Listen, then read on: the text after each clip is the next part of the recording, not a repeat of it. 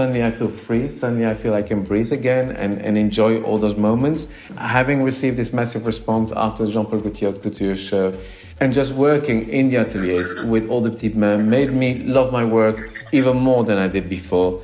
So yes, but again, I will drum on my own rhythm. And whenever I feel ready to do whatever I have to express, I will do it. It's a kind of luxury I give myself. I am Suzy Menkes, and you are listening to my podcast, Creative Conversations.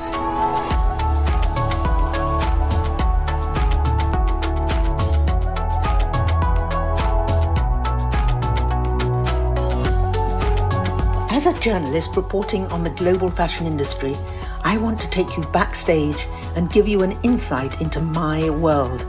Listen to my exclusive conversations with creatives, industry leaders, and those whose voices have some of the greatest impact. I think you might find it interesting and maybe intriguing.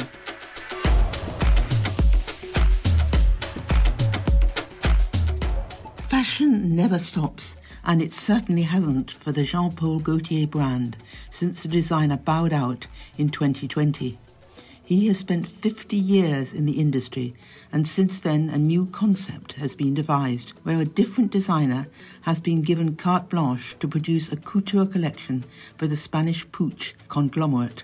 For this Haute Couture Spring-Summer 2023, it was the discreet but acclaimed Haider Ackermann who was given the keys to the atelier with a big challenge as guest designer. Let's hear from the Paris-based Colombian designer and find out how he took the codes of l'enfant terrible of Paris fashion and made it his own. I want to say that it's been such a joy. That collection was so moving and wonderful, and it's been such a joy to recontact with you. I feel so feeble. I don't know, something to do with that wretched pandemic, and we all seem to lose touch with each other. So it's a real pleasure for me that we're talking today, even if it's on Zoom. It is a real pleasure because you've been supporting me from the beginning, so it's absolutely lovely to catch up at this very minute. You've been in business now for over 2 decades. Now you've just taken on a big challenge. You agreed to be guest designer of Jean-Paul Gaultier for his Haute Couture Spring 2023 collection. Surely, Haider, that's a wild idea. You're chalk and cheese, the antithesis of each other. Or perhaps you secretly complement each other. Tell me. I think that secretly we do complement each other. I mean, I was very surprised when the House of Gaultier approached me for this big challenge. I mean, I always wanted to touch haute couture and to flirt with it. There was something that I was very flirtatious about. So to be approached by an haute couture house and to be able to engage in it, it was a massive honor. Jean-Paul Gaultier and I are 2 very, very different persons. He's a very extrovert person. I'm very introvert. He's so terribly generous and charming and laughing. And I'm kind of the opposite of him. But at the same time, due to this whole process, I did spend quite a few times with him, and we have much more in common than I would have ever imagined or ever thought in the first place, or absolutely love and adoration for women. I mean, he's a man who embraced women, who totally embraced. He's got an absolute love for them, and so do I. So we find each other immediately there. We are both passionate about our work. We are both passionate about the fashion industry. We love what it brings. We love the diversity of it. We love all the challenges of it. So yes, and then diving into his work, diving in the archive, I could find all this tailoring, the sublime tailoring he used to do, and making us travel and having this nomadic. I mean, he made us travel with all his shows, even though it was just in Paris. You didn't have to take a flight like nowadays to be somewhere else. You just had to take a few metro stops, and suddenly you find yourself with the Eskimos, with Björk singing. Then suddenly you find yourself with the rabbis. Then suddenly you Indian. So he touched all those cultures, and they also in the back of my mind. So, oh yes, we have many similarities together. I think I saw Jean-Paul right from the beginning. I don't believe I've ever missed a show of his. But you presented your first fashion shows, as far as I remember, in the new millennium. Wasn't it, about 20 years ago? It was 2004, yes, 2004. So 2004, and it was very quiet fashion. The models were sort of passing by as if they were blowing in the wind. Very different from Jean-Paul Gaultier. What was your thinking in those early shows? Did you think about nature? Did you think about colour? What was behind what you did? It was always about quietness. It was about always like standing still and trying to have a moment, trying to capture a moment, trying to have the audience just be focused and letting those 12 minutes pass slowly and calmly. Because as I said, the world is really loud and everything is screaming, and even more nowadays than ever before. So just to have this quietness and just this moment of putting all your problems aside and just embracing those girls passing in front of you. I mean, it's embracing also the work from all the petite mains, from everyone who's been working, my assistant, every factory. Just stand still for a minute. If we can do that, it's quite beautiful. Looking at your background, it's really pretty extraordinary. You were born in Bolivia, you lived in France, and when we first met, you just graduated to the Antwerp Academy. And then I think you went on from there, you tell me if I'm right, to intern with John Galliano. What was it like immersing yourself in high fashion? Was it a struggle? Was it a gentle progress? I always think of you as the antithesis of fast fashion. Would you agree? Was it something slow and beautiful that you did? Yeah, I always have to beat everything on my own rhythm. I can't only follow my own rhythm. I finished school, did some interns. Intern at John Galliano, it's quite, there you dive really into the fashion, and it makes you even love fashion more than you already did, because entering his world and entering his beauty and all the grace that he has presented us. I want to be in the fashion industry, but I can't do it differently than who I am and what I'm coming from. So it had to be on my own rhythm, despite people pushing you in certain direction. Certainly, yeah. Well, of course, you're completely right. The essence of any artist is to be themselves and not to be somebody else. But you have had some movements in your life that must have changed you. You had your Netherlands moment. Is that a good way of describing it? I lived in Holland for quite some years, and from Holland I moved to Belgium to study at the Academy of Antwerp. So I've been traveling around, and my whole views, as we know, it's been Africa, and I've been absorbed by this whole continent. So yes, I did move around, and all of this translates unconsciously in my work, because you can only draw who you are or what you are from or what you have been through. So all of this is a part of me. For your presentation during the Haute Couture season in January, you received an ovation. I had tears in my eyes. What did it feel like to be back in the fashion world? I think words fails me what I felt at that very moment. There was something really beautiful in the space. You felt there was so much love going on. There were all the faithful friends of Monsieur Jean-Paul Gaultier. You had Catherine Deneuve, you had Rosa Di Palma, you had all these people that's been following for years. And then you had my family, you had Miss Swinton, you had Timothée Chalamet. All those people were there to embrace this very moment, and you could feel it. So this could only transport us to do something really nice and beautiful. And honestly, I had not been seen for 2 years, except for this Fila moment. So I was hoping for some electricity and energy, and I really wanted to show a moment of grace, a moment to show that I really, really love my job. I simply love my job. And working at Jean-Paul Gaultier and working with all the petites mains at the 6th floor made me love my job even more. I can't express you the love and the affection and the support I got there. It was amazing. It was an amazing experience. I think we all felt that special feeling. I saw that you said about your Jean-Paul Gaultier show, I'm quoting you here, "Since garments form a language, they must be surrounded by silence so that the message they carry can be heard." But I hate to ask this, but how can you balance the two things of your super quiet spirit and Jean-Paul's love of noise, fashion noise? Couture is what remains when everything else has been forgotten. Is that how you feel? Yes, but I do also think like Jean-Paul Gaultier's fashion show has always been very loud. The craziness of the hair, the music, the styling, everything. And sometimes I'm afraid that we forgot the essence of Jean-Paul Gaultier's work, which is a true architect and pattern maker. And when you see at his first couture shows in 1997, his tailoring is immaculate. So you take everything away and you just see the perfection of his work. And I could see this through diving into his archive and understand all his work. So this is also what I wanted to bring back, the architecture of the base of his work, which I think was sublime. I'd love to know how you felt right at the beginning. How did you start to approach the work on Jean-Paul Gaultier's show designs. Did you head to the archive and see what had happened in so many years in the past?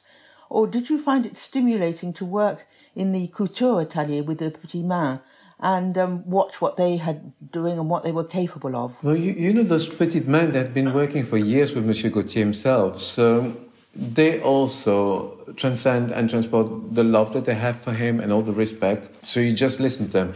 It's a dialogue, actually, that you have with them. Or with Monsieur Gaultier, we saw each other privately over dinners. We didn't talk about fashion at all. We talked about everything that matters to us, love and all that. And just through conversation, through words, you try to absorb a certain mood and the attitude that he used to give to the models and where he's about. And perhaps I wanted to take all that with me, but in a more silent and quiet way.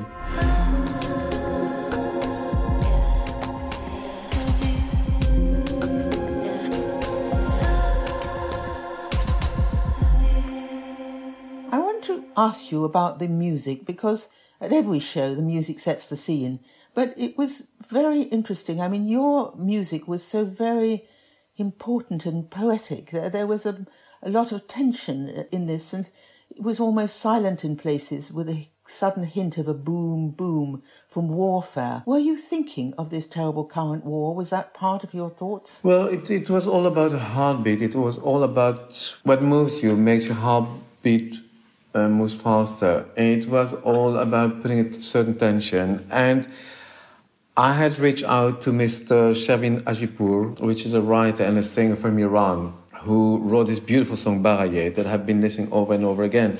And it was after revolt of the death of Masha Amini. So, you know, when we talk about haute couture, we talk about women. We talk about sublimizing women. We talk about our adoration for women. And I could not do all this work and not think about our sisters in Iran. And it was very important for me. It was not a political message to send out that song. It was just a human message. That's all.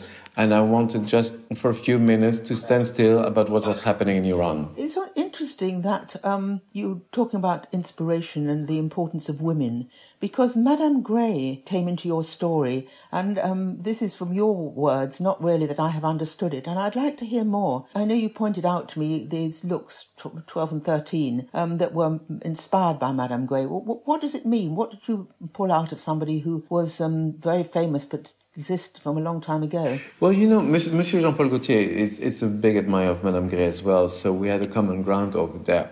Much of her work were in his inspiration as well. So, of course, both loving this work, I had to put it out there. And just, you know, when you spend hours in the ateliers with the Petite Main and Geneviève and all of them, Fanny, they make their pleats and they spend 365 hours just pleating one piece of fabric. And with the way they hold their pins, the way it's just so moving. And it gave me goosebumps again. And it's just so moving. And the fact that you could take the time to spend with them, to look at their work, to look at their gestures, and to look at the perfection of Madame Grey's work. One of the women has been working with Madame Grey back in the days. So it was very interesting to see all the knowledge. And she would like to teach it to other young girls. I mean, it's a love affair that should continue.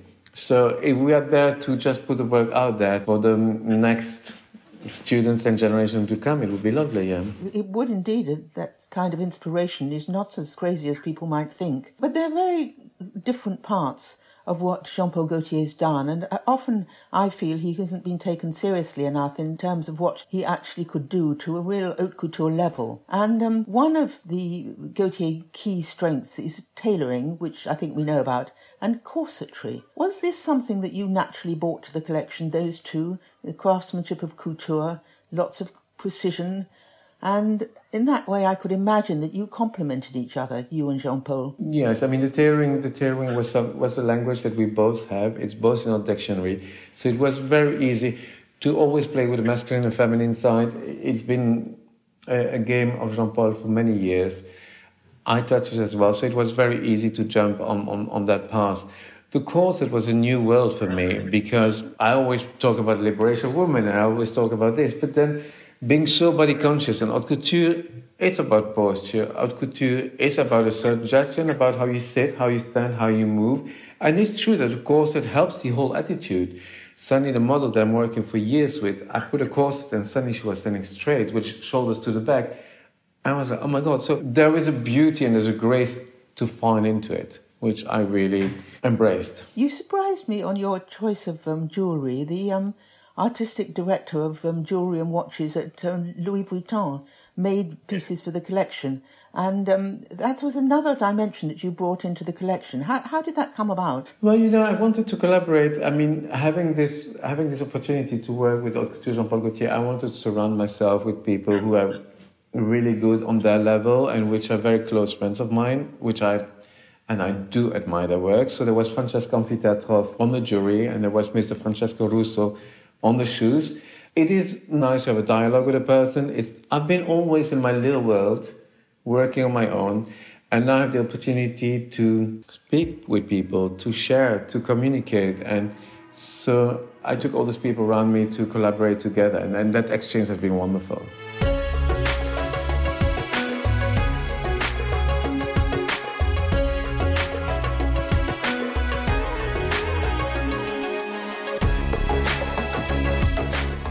One thing that you've always had an exceptional, striking view on is your colour palette. They're colours so subtle that you can hardly tell them. And yet, when I look at your 36 looks of just now, there were the powdery pastels and, of course, black, plus a few selected hot shades. How do you finesse colours? How do you feel about colour in general? I mean, whether it sounds really stupid, but when you're in love or whatever happens in your life, you want to be more generous, you want to shout out more, you want to stand more straight, you want to be seen. So it often very depends on my mood. But now there was a confrontation between the black, because I was thinking of all the ladies in Iran. So there was something that I really wanted to have this very calm moment. And sometimes flashes, because you want to be pale pink and you want to shine and you want to stand there. There again, it's a dialogue that you have with the people around you, how you feel and how you want to be represented on that very moment. I don't know, it's just intuition. Yes, I can imagine that. But at the same time, there are some more, what I would say, practical things, if one can say that. Puig, the mighty Spanish beauty curator and supporter, is the force behind Jean-Paul Gaultier. Did that play any part in your involvement with Gaultier? Did you know any of them? Were they interested and involved? No. The thing which is really very generous and very beautiful of the house of Jean-Paul Gaultier, because, I mean, haute couture is something very traditional and very conventional, and the fact that every season they invite a new designer, it's such a clash with what the traditions is about. So they bring it a little bit step further in a kind of modernity, but no one interferes with the work that we have to do or that we would like to do. No one. Jean-Paul Gaultier, Monsieur Jean-Paul Gaultier, wants to be surprised by our work, so he doesn't interfere at all. Even if I tried my mom to talk to him, say, I would like to do this, he would not hear it. He would not hear any word. He didn't see the whole collection until when we saw it on the runway. And if you look at the video, you can see his face. He's surprised and he looks at it and his joy. I mean, he's like a little young kid, which was really adorable. But no one is involved. The house is very generous to give you carte blanche to us designers to write a love letter to Jean-Paul, because that's how I see it. Each of our collections, whether it's from Olivier or Glenn or Sakai, it's just a love letter to Monsieur Gaultier. I'd like to talk to you about your love letter to Tilda Swinton. She is one of your front row supporters. She adores your work. She even sometimes models in your shows or on the red carpet for your namesake brand. What is it about Tilda's personality and her whole persona, in fact, that makes her your muse, that you work so well together? We've been friends for 20 years and she's the best play companion I can have. You know, first of all, there's a friendship existing there, and there's something that we don't talk enough about in our business. It's about the loyalty of friendships. And loyalty of friendship is immensely important in our business because, you know, we go through phases. Sometimes we're on top of the game, sometimes we're not. But having those companions, which always makes you believe that you're allowed to stand straight and that you're allowed to be out there, as much for her as much for me, When she's nervous on the red carpet, she might feel better in my clothes. I might feel better when she... It's just a play game between two friends who simply adore each other and stand by each other. And we can only work in this business if we are really well surrounded by friends. It's something that I really would like to talk... When I talk to students, that's surround yourself by friendship, because they are your backbone and they are your core in everything. So Tilda is one of them, and bless her. I mean, the way she... I don't know how to say it in English, but in French she says, "Elle se pose sur les vêtements." Those clothes, those garments are not made for her, but she knows how to translate them. She knows how to make them alive. Elle se pose vraiment sur les vêtements. She has this ability. She's incredible. Well, she is, of course, an actress, and therefore I suppose she is able to transform herself into a different kind of person, and when she's wearing your clothes. And certainly there have been some moments that I will never forget of you two working together. Just going back to Gaultier, it so intrigues me because he was always the enfant terrible. He was always loaded with attitude for his shows. How did you capture that side of Gaultier, which he's a public known designer and we've seen him do so many different collections. Wasn't it difficult to put yourself in his position? Or maybe it wasn't. It wasn't that difficult to put myself in his position because I was there to honor them. I was there at the service of the house. So it's not that much about me.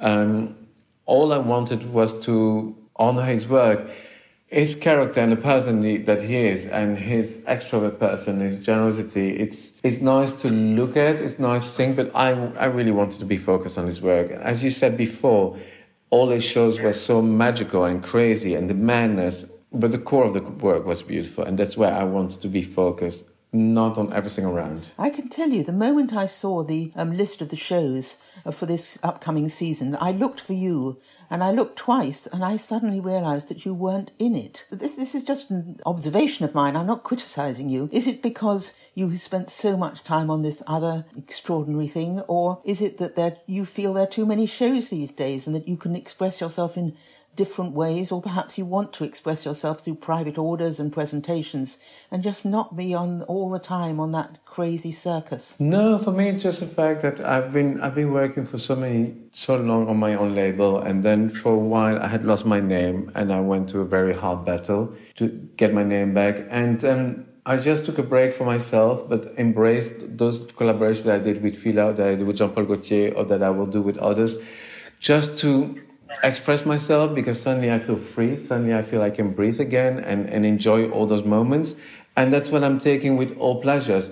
Surely I'll be back, and surely I want to do shows again. I mean, having received this massive response after the Jean-Paul Gaultier Haute Couture show, and just working in the ateliers with all the petits mains made me love my work even more than I did before. So yes, but again, I will drum on my own rhythm.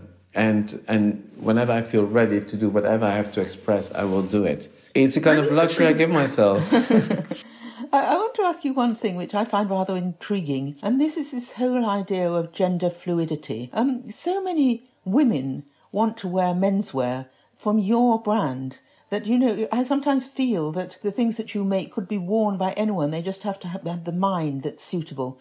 But tell me, is women's clothes your primary focus, or do you think that you might be able to combine the men's and women's and have one gender-fluid collection in a couple of years' time for all our wardrobes? Well, I'm not really interested in gender-fluid myself. I like when a woman borrows from men's wardrobe, when she borrows for a man. It's much more, again, a question of a love affair, that she wants to smell a man, so that's why she was going to put her blazer, she's going to put this big cashmere pullover. It's just a question of coziness. It's just a question of exchange. It's just a question of loving the one next to you. But my first love is woman, and that's why I love my job. And haute couture made it even more extraordinary than anything else. So that's my love. And I love to work on men as well. I love the exchange. I love the borrowing. Having one collection only for men and women, no. Let there be love affairs and let people steal from each other. I think that's much more beautiful. Is this the story of you? You are a great romantic. That's what they say. I don't know. I just don't know. I think that sometimes we do forget what it's all about, and the love. And love, it's a massive word. Monsieur Saint Laurent used to write the word love everywhere, but it is such an important word because this is what pushes us forward every day. Whether it's your partner, whether it's your friends, whether it's the people who work in the atelier, whether it's people at the cafe in the morning when you go and say hi, it's all resonate, and that makes us keeping moving forward. So I think it's a big word. It's a big word, and it's wonderful to hear it from you and to see it from you in that beautiful collection. Congratulations. Thank you so much.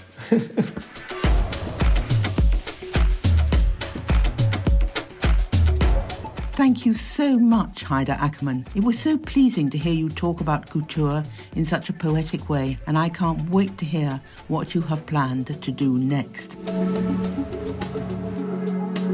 Creative Conversations with Suzy Menkes is produced by Natasha Cowan, music by Jörg Zuber, graphics by Paul Wallace, and edited by Tim Thornton. To find my articles, visit suzymenkes.com and Suzy Menkes on Instagram. If you enjoyed the podcast, then please do rate, review, subscribe, and tell your friends. You can find me on all the usual channels.